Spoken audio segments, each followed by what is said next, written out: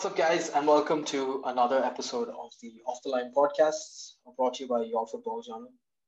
It's Caleb John here, and this is the 15th of December 2020. Joining me today, resident podcaster, I would say, George Palos. And we're going to be rounding off a bunch of games. The Manchester Derby to start with, absolute snooze fest. We break that down. We look into the Liverpool Fulham game. Fulham coming out with a very commendable draw. And finish off with a roundup of Everton versus Chelsea, where Everton, with a really impressive win, hard-working performances. Then we just get into some nitty-gritty of the rest of the football world. So sit back, enjoy, like, comment, subscribe. Rodriguez, De Jager wants it back, he gets it back and leaves it through for Holtby! Oh, it's off the line! It's off the line! So, George, we're going to start by talking about the Manchester Derby. Absolute snooze fest. Both teams didn't look interested. There wasn't anything of note in the game. I think City had created better chances, but after that, the game just sizzled out. And yeah, it was a very disappointing Manchester Derby. What did you think about the game? I think a lot of this has to do with how United have performed this season and the results that they're getting. Because if you think about it, bar the whole Tottenham game, but the last time a big team that came to United, it was also a snooze. It was also a snooze fest. That was Chelsea. And it was almost the same kind of thing, right? Where we said after that game that it was two managers playing cautious and just knowing the qualities that the other two teams had, the opponents had, and playing against that. It wasn't like playing against the other person's weakness, but playing against the other person's strengths. Does that make sense? So the City played so that they weren't hit on the counter, okay? And United played lackluster, but they played in a defensive shape that would prevent City from creating chances. And both of them succeeded. That's why it was a draw, right? And I think all of this is just a credit to, I guess, United's performances. I can imagine Liverpool coming to Old Trafford and doing the exact same thing. Liverpool have not got a point from Old Trafford have not got a win in Old Trafford in a very long time. And I don't expect them to get one this season as well. And just because they are scared, I think all teams are scared about what United can do on the counter. And it's just down to that. And so when in the second half, when Pep made the change on that right-hand side to bring on Torres for Mahrez, which is a like-for-like substitution, it was at that moment that we all realized that he has no plans to change his system, change his formation. He's come here for a draw. He's going to get that draw and he's going to go back home. City had 1.6 XG to United, 0.6 or something. I mean, it's just proof that there was no creativity. And that was kind of what I can imagine if you ask Pep before the game, hey, a 0-0 draw, you guys not creating that many chances. Is that what you expect? Probably he might not tell you, but I think deep down, that's probably what he wanted. Yeah, and to take it on to United side as well, it just goes back to, I guess both of these teams have this problem that they had in this game especially, was the double pivot. And having Fred and McTominay and Rodri and Fernandinho, it takes that creative outlet from the team, and it's just so defensive, uninspiring, and that was ultimately why this game was shut down basically. And that's not what you want to see. There was no, I feel like all the pundits after the game were talking about it. You're going out on that pitch to try to win the game. That you need to remember that. And it was disappointing to say the least, I would say. I would rather have got a winner and loser than a draw from a game like this. And it was actually important for both those teams to get a win that would take them into the top four. Well, for United, I would say still a good performance in the sense that I feel we were on the ropes after that humiliating performance in midweek. So looking back on that, I would say it's a good point for us. Yeah, and then you also saw. This is the first time I think you're playing this kind of a formation. I mean, at least you're starting with this kind of a formation, with Pogba kind of like this free roaming left-sided midfielder with two double pivots. I mean, you could. I mean, yeah, on paper it's a 4-2-3-1. I don't think that's exactly how you played. It was almost Yeah. like a diamond because Greenwood will be right up there at the top, and you kind of have Fernandez in this number 10 role, and you have Pogba on the left hand side. So sort of like the skewed diamond. Um, it was. I mean, it's again just Solskjaer again experimenting with his formations. It's been what 3 months since the Premier League started. You have teams experimenting with formations maybe in the first month of the season, like Lampard, but find something that's stable, which Solskjaer still hasn't found. And he knows that there is talent in Pogba. He knows that there's potential, but he just can't seem to unlock it. And I think that's pretty sad. Um, but yeah, I don't know what you thought about that.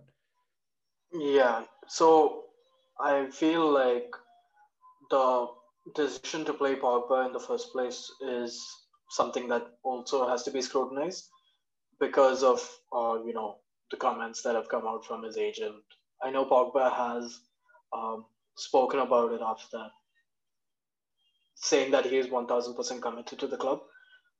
But if he's 1,000% committed to the club, you're not going to let someone that works for you to come out and say those things that he said and slate the manager. It didn't look good that his agent did question Solskjaer's capabilities as a manager. Well, he has his rights to his opinion, but when you're directly involved with the player at the club, uh, Solskjaer should have shown more backbone and said, "Dude, if you're not going to, if you're going to disrespect me and disrespect the club, you shouldn't play." However, uh, I think Pogba was decent in the game. He didn't do anything to remember, but I don't think any of the players on either teams did. Even De Bruyne had a very quiet game. He just set up the one chance for Mahrez, which he probably should have taken. But United defended well, and we should give credit where credit is due in that sense. Uh, Lindelof and Maguire actually looked pretty solid this game, even with all the problems that they have and the lack of pace. But it was just side to side passing the entire game from United and their back four. They didn't want to drive forward. They didn't want to play the ball into those creative players like Pogba and Fernandez. And ultimately, I think we got the point that we deserve. City will probably feel a little bit more, hard done by to not go out for the win. They probably should have. And I think we were talking about this earlier that it was down to the double pivot of City that you're not a huge fan of, are you? Yeah, no, I just feel it's a change up from last season and the season before that. I don't know. I think it's like Vishnu always says, it's just Pep overthinking and trying to change things up. And I think it's just detrimental to the team. It's not clicking, it's not working. They just cannot create the chances that they used to create before. And I think they registered 2 shots on target, which is exactly the same number as United. It was a pretty even game, to be honest. This is a kind of a fixture that City would have. You would imagine City would at least have more of the ball, considerable amount more of the ball. They didn't. It was just a 54% of the possession, which is pretty even. It's comparable. I mean, you can't really say that City dominated this game. I think it was just relative dominance, not like an absolute dominance. Absolutely. Yeah. Right. And another thing that I wanted to say was the zonal marking that City was doing. I mean, we touched upon this last podcast. Zonal ain't it, chief. It's not it, especially for these big teams. You got players like Maguire in the box. It's it's just not working. And I think out of the 4 corners that United had, they got to the ball for 3 of them, if I remember right. I Yeah. don't know the actual stats, but I mean that's just a proof of how this is not working. And I'm so surprised that Like after all of this, teams are still going back to zone, especially big teams like Manchester City. Yeah, definitely. And at the same time, when United go forward in those corners, uh, especially against a team like City, you're not probably going to break them down too often and pass through their lanes unless you can get them stretched. And this game wasn't going to be stretched by any chance of anything. So when we got those chances in the box, we should probably take it. I think United's conversion from set pieces is like shockingly low, especially when you think about the fact that we have good people that can deliver the ball, like Fernandez. And to be fair, Shaw put in, I think, three of those corners that we did, attack and get to it first. So, and with those big lads up there, you need to be converting more. That's something that they should look at. And just to touch upon City's problems at the moment, don't you think like they're not having great individual performances anymore? Like you could say that Sterling used to put up amazing numbers, world class numbers, uh, to previous seasons. He doesn't look like he's at the races this season, does he? Yeah, when I see him, I I feel like he looks like Lewis Hamilton, but he doesn't perform the way Lewis Hamilton performs in his sport. I mean, it's just and that's just me. I just see that resemblance, but it's just that stark contrast in their sport. Yeah, yes, by stats, he has amazing stats from the start of whatever 2016 season. He has the most number of goal contributions in the league, and by a long shot. But it's just I don't know, man. It's the performances that he's put in from the back end of last season. It feels like he's on this path that he can't get out of. He doesn't influence games. I feel like if he's in the situation created by a De Bruyne or a David Silva or maybe even a Gundogan, when he's in those chances when created by those players, then yeah, he'll finish it off. But him individually influencing a game, carrying his team, which could expect from someone like him with the amount of talent that he just doesn't rise up to that challenge. That's why I feel like he is letting himself down with these performances, and he's on the decline. And I don't see him coming back out of this personally. And it could be a factor that Sane has left the club as well, Yeah, because that rivalry was definitely would have been, trying to one up each other, and we we can see, how Sane is performing at Bayern Munich. He's still putting up those crazy numbers, scoring goals, and being involved in the game. And he would have been, I'm sure, he's still in the Premier League. Sane would have been tearing it up if he had the chance. Maybe they're missing him. They look like they're missing Silva way more than they actually should have been. I don't think they expected that Silva had such an influence on the team itself, not just on like for the 11 players on the pitch. Like they miss Silva a lot more than Aguero, I would say. yeah. I mean, like if you think about it, even Jesus doesn't rise up to that challenge of filling Yeah, in the Aguero shoes. So they have problems in up top. I think Mahrez is a quality player. I mean, he probably, like you said, he should have finished his chance in this game. But the things that he has in his locker and the stuff that he can do, I really rate him. But other than that, I don't. Their front line and their left side is pretty dismal. They're also other than De Bruyne, they don't have many creative outlets in their midfield. So it doesn't look too great, honestly, for City. And this used to be a team whose bench could beat every single team in the league. And I don't know. yeah. I guess like things don't last forever. I guess everything has to comes in waves, right? And sometimes Yeah. it's not really like it doesn't bring in that fear factor like City's bench of seasons ago that used to. Like pretty uninspiring, especially when you have players like Benjamin Mendy on your bench. Yeah. Thanks. I'm so thankful that Cancelo has now replaced him as number one first choice left back for big games. Yeah, but the problem with Cancelo Ake, but is what's up with Ake? Does he not play anymore? Are they done? Did they rinse that I think 50 he's million? that was just a money launder or something. Like I think he's Is been he injured injured? or something. Is he injured? Probably he wasn't in the Probably. match day squad. So Yeah, probably injured. So yeah, I mean, no, the thing about Cancelo though, he is a right-sided player playing on the left, and I don't think, especially for fullbacks, I don't think like an inverted fullback is a good idea because you saw many a time when Cancelo had the opportunity to put in the cross on his left, but he can't because he doesn't have that confidence in his left foot, and yeah, that's it's not his fault that he's playing on the left. So uh, even though that he is a big improvement on Mendy, uh, that that flow of the game gets disrupted a lot when Cancelo has to get to the byline. But what we see with Cancelo is he tries to drift inward and play the passes in that way. But that's not going like when teams like United, how they did. They tried to crowd out that space and didn't have that much success. So I'm not sure if Cancelo is the be all and end all at left back.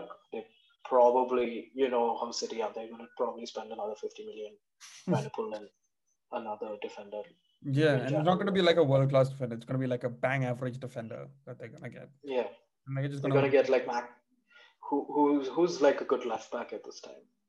I don't even know. yeah, I, I don't know. Okay, so anyway, that was the snooze fest. That was the Manchester derby. Let's move on to the Liverpool game. Liverpool traveled to Craven Cottage and they came away with just a draw. Fulham take the lead uh, in the first half in the 25th minute. Absolute banger of a goal. Allison couldn't have done anything. Mm. And yeah, Fulham looked like they were up for that game from minute one. And yeah, what were your thoughts on that? Yeah, we were just blown away. I think away days have now become significantly more difficult. And before we talk about the Liverpool game, I just want to make a point about how that disparity of having fans in the stadium and the effect that it has, and to have certain stadiums have fans and certain stadiums don't have fans. I feel that's a significant disadvantage because right now it's so difficult. Maybe not for United, but for all other clubs, it's so difficult to win away from home. And Liverpool have had a dismal form away from home, and it was just heightened again where we couldn't muster that confidence and that playing ability. I mean, I don't understand, right? Because you play against Leicester, you blow them away 3-0, then you draw against Brighton. Then you come back at home and you play against Wolves, you blow them away 4-0, and then you come to Fulham and you draw 1-1. I mean, it's just I don't understand what it is about them. But when they're playing at home, it's like they have these supercharged abilities and they're all playing magnificent football. But then when they just go away from home, they just cannot do the basic things. I mean, I don't think it's I mean, you can leave on the ball ability, but it's the off the ball intensity which is just lacking.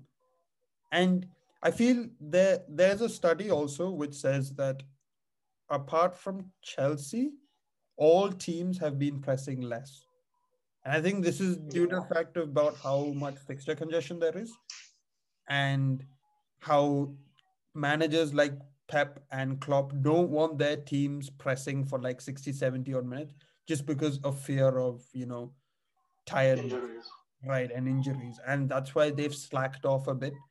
But I feel when they slack off, they're not compensating in the midfield because there we lost that midfield battle for that first 30 minutes. We could not string two passes together within that midfield without getting closed down by just sheer intensity. Like I don't feel it was Fulham's impeccable game.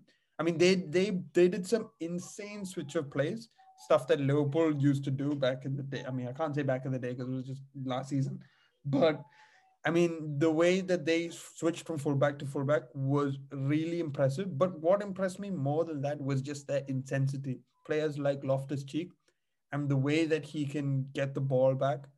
Players like Robinson on the left hand side, who it's just that sheer willingness to get the ball driving at players. And yeah, like you said, you can't take anything away from that Bobby Reed strike. I think it was Addison had absolutely no chance of No chance. getting to the ball. Like I don't think any keeper in the world is saving that. I mean, the dipping curve on that was just impeccable. So I It mean, was one of those shots like when you play, when you hit it, you know that it's going in, oh and you yeah, can almost just start your celebration. Like you can start running away to one of the corner flags and start celebrating. It was a really nice strike, and like you had mentioned the intensity, they had that intensity like from minute one. They looked like they uh, didn't care that it was Liverpool that's coming to play. It's really nice to see a team like Fulham take the game by the scruff of the neck, and more teams should try to impose their identity on the football pitch against teams like Liverpool, against teams like City. That's how you get the better of them. Because if you let Liverpool control the ball and get comfortable, you're not going to have a good time. You have to make them work for everything, and that's how you get a result at these games. So yeah, again, like yeah. That's hats off to Scott Parker setting up that team. It yeah. was a brilliant game to watch. Yeah, I mean, the way that they set up again in the second half, they were very compact defensively, and they wanted to win. They thought that yeah, we're gonna get these 3 points, and we're gonna defend for our lives, and we're gonna make the champions pay. And like in retrospect, yeah, I mean, if Liverpool lost that game, I don't think anyone would have said, nah, they deserved a draw because they didn't. I mean, that penalty was, yeah, it was pretty harsh to give, to be honest. I mean, yeah, I don't know. I don't know anymore. So I don't want to comment, but yeah, I guess it is what it is at the end of the day. Um, but I'm more annoyed about the the substitutions, actually. I was annoyed that he took off Trent. I was annoyed that he brought on Divock Origi. As in, this all goes back to that game against Midgetland. Sorry. But in midweek, because Jota got injured, Salah played a full 90 minutes that game. Even Trent played that game. So I mean, I understand that his Jota's a backup player and he has to play that game, and that's probably why he got injured. And those things you can't really prevent. But Trent, right? Why he took off Trent because he wants to save him up for the Spurs game, and he brings on Nico. Now, when he's brought on Nico for the remainder of the game, our attack is only on the right hand side. Robertson didn't even get the ball after that. And Nico can't cross a ball for his life, but he still attempts the cross. I mean, I don't understand. Like it's clear that I'm not gonna say that it's Nico. I'm gonna blame Klopp. I'm sure Klopp has told Nico, bombard that right hand side, put balls into the box, be like Trent. And I'm sure Nico wants to be like Trent, to be someone who has that kind of an identity in the club. That's probably what Nico's going for. I mean, he's trying this and it's not working. Robinson's just closing him down. He can't get a single ball into the box. So why do this? As in, why play Trent for full 90 minutes against midweek in Denmark just to bring him off at 60, 70 minutes against Fulham in a game that you are chasing? This is what I don't understand this.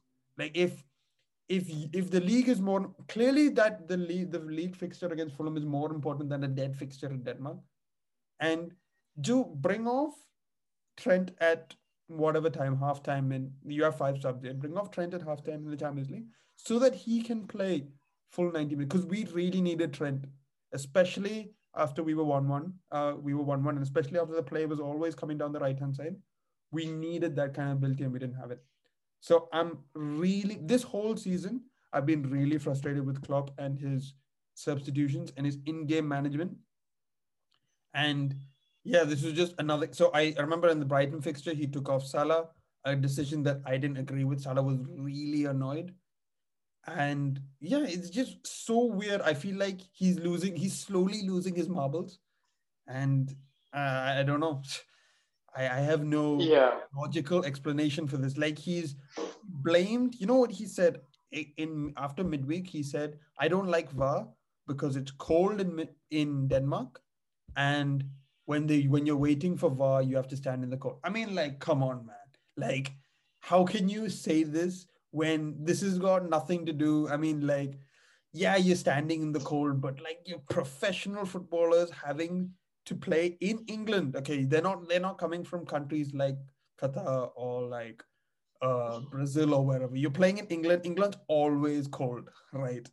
And to make that as a complaint, it was, and it's not, and it's just cold and wet as well in England. I mean, like the stuff that he says and the way he shifts blame, Klopp, the way he blames the grass, the way he blames the wind, and it's never like I made a mistake or the players made a mistake. I mean that's Jose.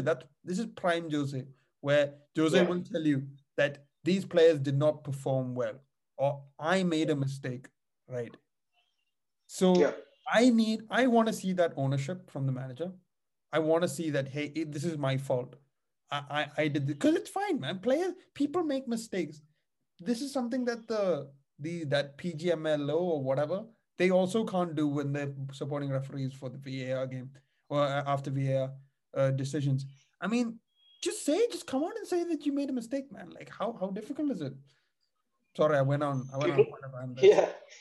No, so like when you're talking about that, you would just be like Klopp or the PGML are just trying to save face, right? Like they don't want to look like a clown. I don't think Klopp. I think Klopp's ego. He might showcase it that he doesn't have that much of an ego, but he definitely does. Oh, He 100%. doesn't want to. He doesn't want to look like he is a man that makes mistakes, and he really does. But yeah, I get where you're coming from, but I'm not sure if that's going to instill confidence in the rest of the team and maybe the fans, because like we've talked about this many a time that people just seem very fragile at this moment. So if he does come out and say that, hey, I made a mistake, the next thing is going to be like Klopp admits mistake, Liverpool fans outraged, the pundits are going to be like, maybe he thinks of it that way as well. Yeah, I So mean, I'm I'm not sure. sure if, Yeah, you're right. You're yeah, right. that's going to happen. I Mm. don't think like managers have the, first of all, they don't have like the egos are too big for that. And I think Mourinho, when he does it, he tries to send a message through that as well. Like if he says that his players didn't perform, he wants that to be like he's not a manager that's going to put like give them a pat on the shoulder and say we'll get him next time. He's going to be like, dude, you suck. Like get better, get good, kid, and try to rally them that way. So it's the type of personality at the end of the day. But yeah, the excuses need to stop. The excuses, yeah, there's no I excuse mean, in like this is just another one in a long chain of just rubbish excuses that.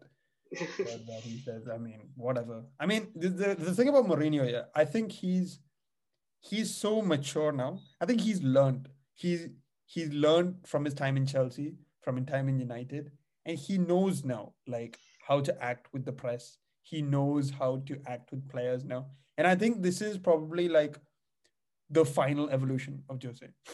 He is His final form. the final form where like he's trying to cultivate, he's trying really hard, I think, to I mean, especially with that documentary, you can see that he's trying to cultivate an environment which is both supportive and harsh and stern and like matter of fact, but as well as an enjoyable one, right? He wants to like screw around with the players, like get them to play cricket, buy ham for the whole team, like 500 pound ham for the whole team after they beat City. I mean, these are the kind of comical things and like being on Instagram, trying to troll his players, etc. So I think he's kind of understood that being a hard ass, being this cocky guy, doesn't bode well with neither the players nor the press nor yourself actually. And he's trying to find that right Yeah. balance, and I think he found it. So I think the way that he's acting now and the results that he's getting and the way that he's coming out and saying like, hey, we played bad against Antwerp, okay, or we played bad against Palace, like it's good. Like it's good to see that. And yeah, I think good for Jose, good for Tottenham. Good for Tottenham, who are, I don't know, this is a very strange season. If Tottenham come out with a league title at the end of this is going to be very strange. Yeah, I mean, like But if they do that, I can assure you that will be the first and last league title that they're gonna win in a long time. As in, yeah, I'm sure and next. you know that next season Mourinho is going to leave them when they're like 15th or something. Oh yeah, 100%. I think he will mature and then he will unravel himself. At the once he wins the title, I think like he'll get poisoned like a Disney villain, and he'll just go back into his bad trip and go back into the cancer. But yeah, hopefully that doesn't happen. I really like Jose and I really respect him, and I want Yeah, him. I wish him success. But yeah, let's move on to another manager who is back in the Premier League and who actually there's a lot of comparisons with Ancelotti and Lampard, isn't there? You could probably do a better one. uh, I I probably can't think of one at the moment, but yeah, we'll look into that game. Everton 1, Chelsea 0. And I think this is another game like where just hard work, tenacity, and the will to win ultimately gave Everton that win. They were on fire. Like they looked like they just wanted it way more than Chelsea did. And it's not for the lack of trying for Chelsea. They did try to muster some things up, but it was all snuffed out by a very, very organized Everton side. Oh yeah, 100%. I think if we're gonna talk about if we're gonna talk about Everton first, like you said, intensity, it was there. There was tracking back for the first time on the right hand side, time because James wasn't there. So and also Richarlison he was like a powerhouse. He was like a hungry dog. He was just everywhere. If I got to be critical, I didn't really think his offensive performance was that great. He was pretty selfish at times. And whenever there was a pass that he could have made, he didn't really want to make it. It felt like he really wanted a goal. He was kind of salahing it a bit, and it just seemed to me that he wanted to make this a little bit more about him when like DCL is kind of getting most of the attention. And I mean, I'm not gonna take away anything from his defensive game because I thought like the way he hounded down players and like the way he supported Godfrey on that right hand side, and it was really good. But I feel offensively, I've seen him do better. Yeah, George. So like I had issues. I didn't quite hear most of what you said. So I'll edit that out anyway. And what were you? What were you talking about in the end? Richarlison and how defensively he was Okay, good, but Charles. Mm-hmm. offensively he wasn't that great. Yeah, yeah, yeah, yeah. And okay, let's move on from there. And then on the other flank, we had Iwobi, who was doing really good work, being a nuisance to those Chelsea players. However, whenever he used to get to the byline or had to make a pass more than 5 yards, time and time after again, his final ball is just so poor. It's so poor, and I think we spoke about this maybe in private, like after the last game that Everton played. Why? How does this even happen for a professional footballer that consistently you can't put in a cross or make a 10-yard pass? Like it baffles me. Yeah, and I think it was like 40 million from Arsenal. That's a pretty hefty price tag for someone like him. I mean, you know what I can give him? I can give him a bag of tricks. That's what he has. He has that in his locker. I think you saw that against Burnley, where he showed off some real class and in close control situations. JJ Okocha skills. Yeah. So, but the whole passing range is pretty dismal, and I guess this is. I guess for Ancelotti, it's kind of like, what do I do? Do I pick someone who is got a wand of a left foot, bet whose passing range is insane and probably the best in my squad, but doesn't track back? Or do I get someone who's more of like a nuisance who will track back, who will provide cover for that right hand side? Um, so yeah, I don't know. It's I'm sure Ancelotti It's a wishes catch he 22, get yeah. like a combination of these two skills as a player. But yeah, I I don't guess that would be Richarlison on the other side. probably. He is the Yeah. perfect example of that type of player. And yeah, I think even DCL had like a really good game in terms of his defensive things. The way that man just holds up the ball and gets people involved, it's he has to be, like he's getting up to those levels of where we talk about like a Kane. He doesn't have the passing range and doesn't have nearly enough goals yet to be in that same level. But he's getting up there, and he has to be a shoe in to make it to the Euro squads and probably even get a few starts at the tournament. Oh, I think Everton's tactic when they're building off from the back is take the ball as far as you can for an area or near DCL and get him to control the ball. And because he does, Yeah, he wins almost every single aerial duel. It's amazing. I yeah, think his leap is comparable to that of Prime Ronaldo. I don't know about his yeah, heading ability, but his leap, right?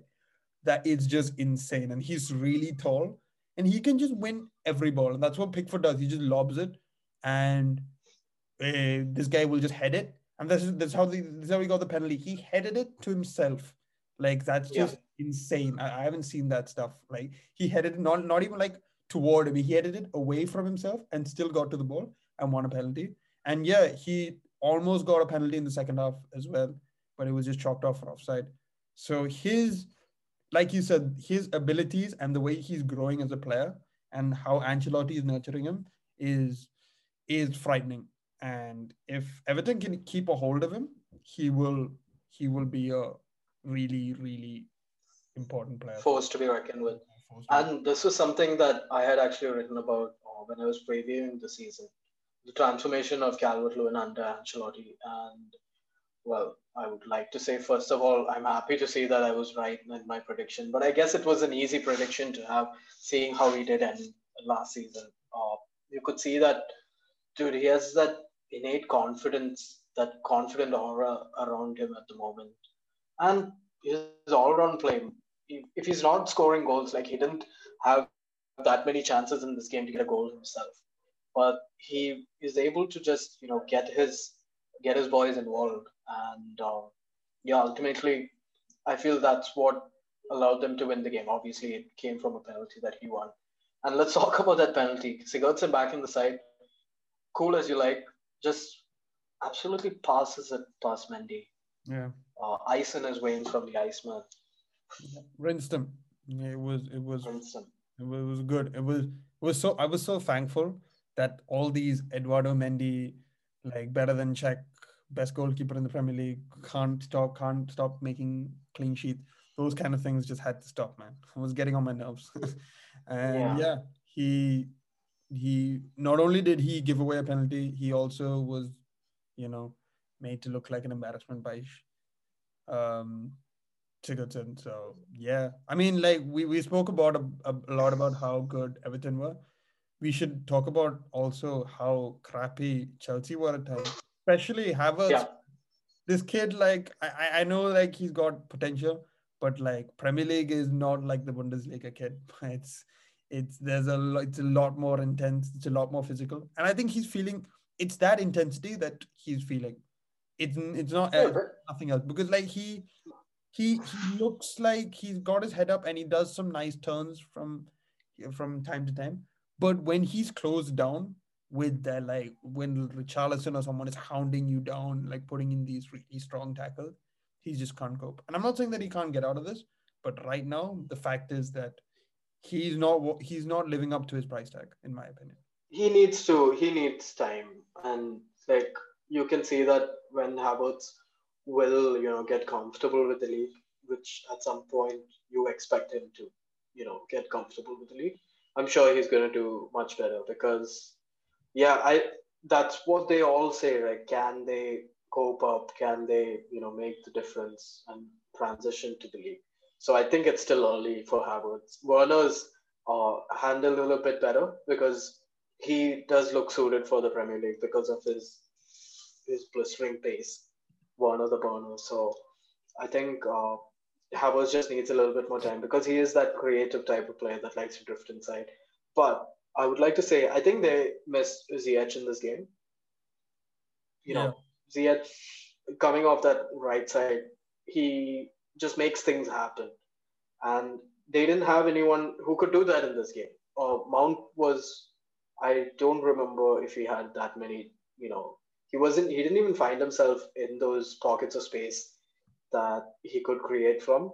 And again, Chilwell, I didn't think Chilwell had a particularly good game. Reece James was doing most of the uh, crossing and the dangerous play, I would say. So, yeah, I don't think like Chelsea are going to think about this loss as much as we are at this moment. I think they are a much better team than they showed. Uh, and we would probably see a comeback in Oh, this yeah. festive period. Probably.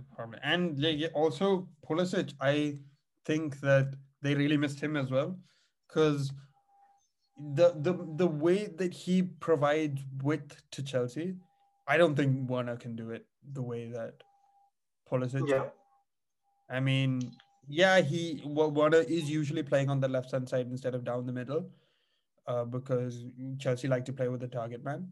But Pulisic plays that role that Lampard wants from his left winger much better than Werner.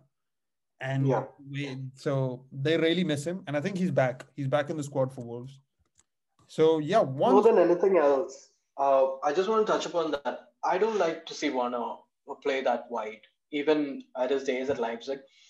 When he used to create those chances, when he used to come inside and receive the ball of Yusuf Poulsen, and you can easily set them up in a similar sort of way with Giroud or probably even Tammy holding up the ball. Both of them are decent at it. Giroud much better than Tammy because he's just been there and doing that for way longer.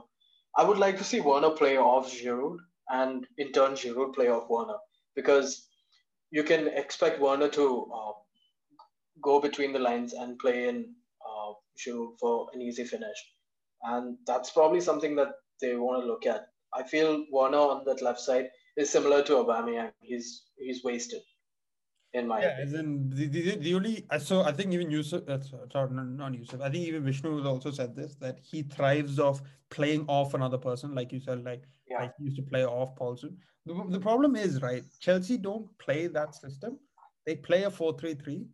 There is no room for you to play off someone. They don't play with like two up top.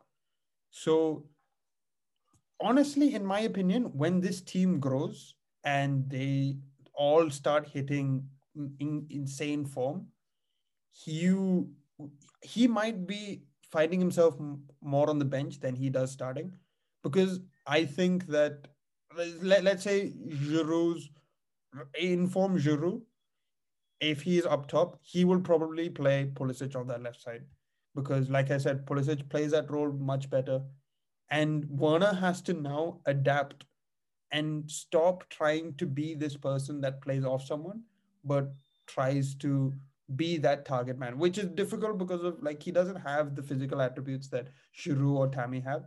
But it kind of feels that that's the kind of thing that Lampard wants to play.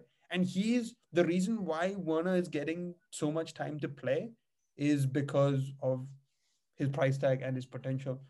But honest to God, as this team progresses, I feel that Werner is not right for this team. And unless he does something about it, I don't think, because I don't think the manager wants him to play any differently. Like how you said, like play off, like have Giroud and Werner up top. I don't think Lampard is going to do that with like two up top. I think from here on out, it's going to be like a 4-3-3. I think that is going to be Chelsea's best 11 formation. yeah. I'm not. I'm sure that Lampard has better ideas than us Oh, probably, 100%. but Yeah, yeah. I was just looking out from inside and seeing Werner play even for Germany as well.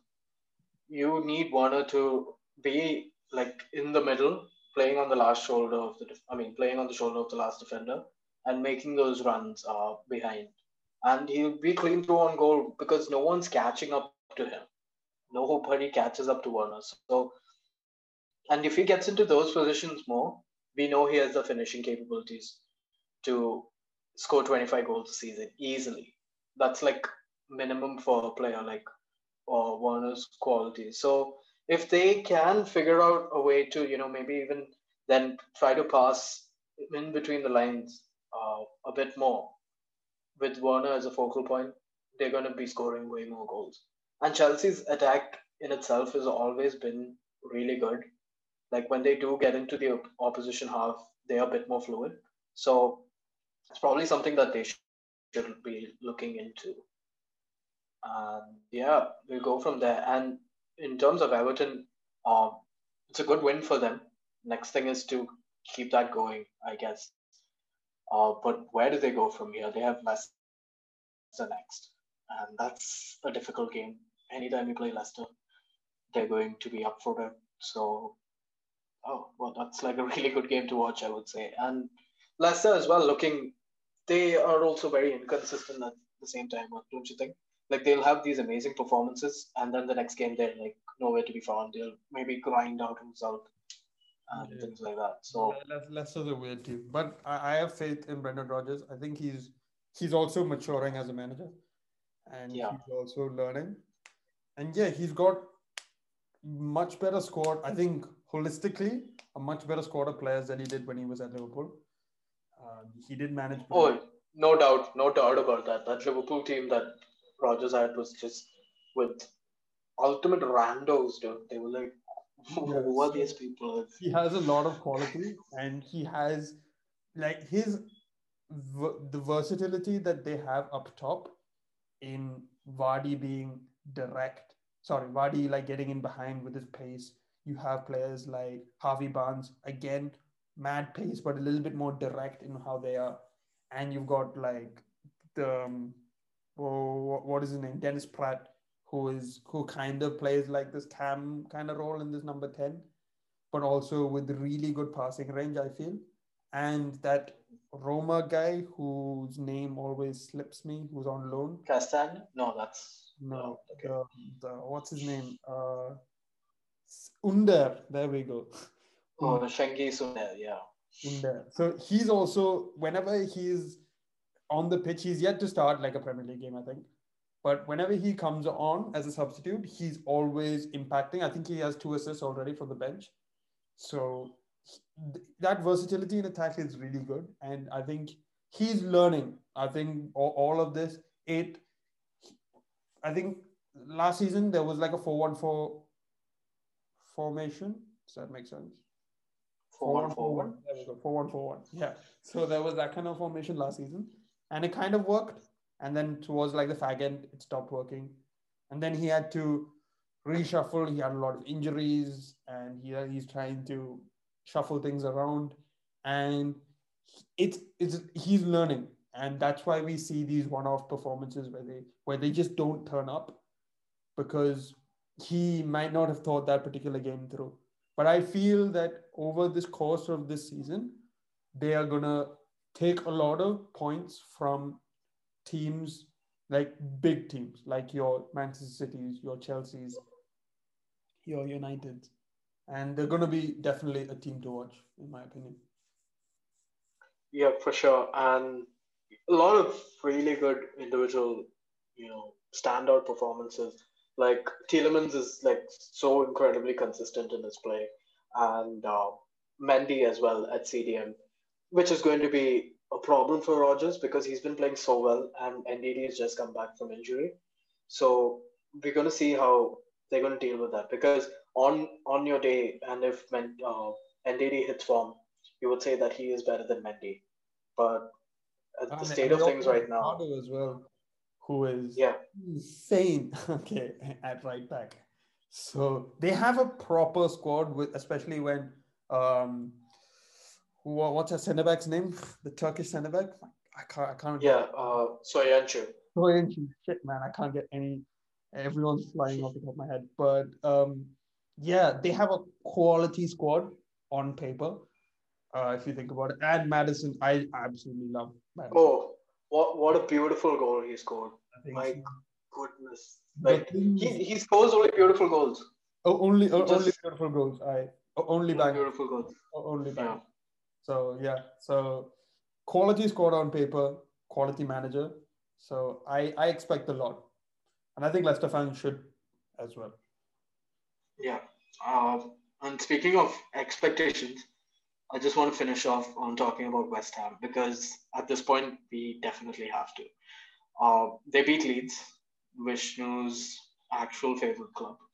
So, and that too, like they were playing really well, and they have been playing really well throughout the season. And we know before the season started that West Ham fans had the least expectations of all 20 clubs. So I guess that's how you do it. You lower expectations and outperform. And I think Rice has been. I think Rice is trying to get out of there, so he's putting in these amazing world class performances week in week out. Yeah, but this, if he, let's say they make Europa League, right? Oh, they screwed them. He might not leave. If David Moyes can inspire them to get European football this season, he might not leave. I think because there'll be a lot of pressure from the fans, the club. He'll probably get like a pay raise, etc., because he's the captain. And yeah, and his price tag will be insane. But he'll be like a Jack Yeah, Grealish, where his price tag will then soar to like close to 100 million, and no one can afford that kind of money for him. For maybe for an English for an English player, in my opinion. So, yeah, I guess it honestly depends on how their season ends. Like if they finish like mid-table, ninth or 10th at the end of this, then yeah, he'd probably leave. But if they do really well, and if he's putting in quality performances like this, he's just if he wants to leave, then this is the bad way to do it, in my opinion. this is a bad way of it. No, but I think like ninth or tenth for West Ham at this point. Okay, they're overachieving at this point. Like I Oh, don't think 100%. anyone can Yeah. say In that. terms of from a club point of view, yeah. Yeah. From a Declan Rice point of view, yeah, yeah. Yeah. So like 9th or 10th is like very realistic. And if you ask West Ham like before the season, like would you take 9th or 10th? They're gonna grab it with both hands and they'll be like, No, thank you very 100%. much. 100%. Let me ask you a question. And Leeds lost this game, obviously. Bielsa was nominated for Manager of the Year. So me myself, I'm pretty confused about that. Okay, yes, he has a very particular brand of football. The players do always talk about how intense his training sessions are, and we see that intensity translate into performances on the pitch. However, do you think that a manager that's come up from, uh, you know, league football should be nominated for such a prize like that? Do you think Uh, that's well warranted? We haven't seen this happen previously. So, what makes Bielsa different? Is it hype yeah, as in, I guess so. that Bielsa's back in the Bielsa being back in the Premier League? I mean, coming to the Premier League, that was like one of the huge stories. Not only about Leeds coming back to the Premier League after so many years. I think that's a bigger story than that it's being set out to be. But like a lot of that praise is given to Bielsa, rightfully so. However, this is Manager of the Year. Yeah, So I don't know. I think there's a lot of political aspects to this that we just don't understand. And right, yeah, there's hype to it. And is he a good manager? Yes, but does he deserve to be nominated? Probably not. I don't know. But then if you think about it, would you nominate who? I think this is for the FIFA Best Manager of the Year award, right? yeah, And it's Hansi Flick, Jurgen Klopp, and Bielsa. Bielsa. Right. Who else would you go nominate in his place? Well, to be fair, that is a good point. But there are other guys, right? Like hasn't Like, what is that would you dude? say would you say Zidane had a good season? I don't think so. I mean, like, No, I would say that the job that Eric Ten Hag is doing at Ajax over the last so many years, for him to be warranted to be at least nominated at this point. Like, okay, the league isn't as competitive as we would like to be, but the brand of football that Ajax plays, and they just have a constant crop of these individuals, these youngsters who come out into the team who turn out to be world beaters. And the identity of that team at this moment, I think he's doing a really good job on a very, very, very consistent basis. That's true. So That's true. if you're give, Yeah. I mean, like I would say, like Norwich last season, didn't they win the league? And that guy used to play some really good football. Like the Norwich team that came up last season. Yeah. I mean, he did screw it up in the end of it, but like he was playing a very attractive brand of football with exciting players like Cantwell and Buendia and Toki. And if you had said, okay, this guy's brought them up, should he be nominated? People would laugh at you. Yeah. For me, my nomination probably go to Chris Wilder because I think Sheffield were really, really good last season. Exactly. And someone like Nuno as well at Wolves. Okay, they're 13th this season, but like he's been consistently destroying big teams since their time back in the Premier League.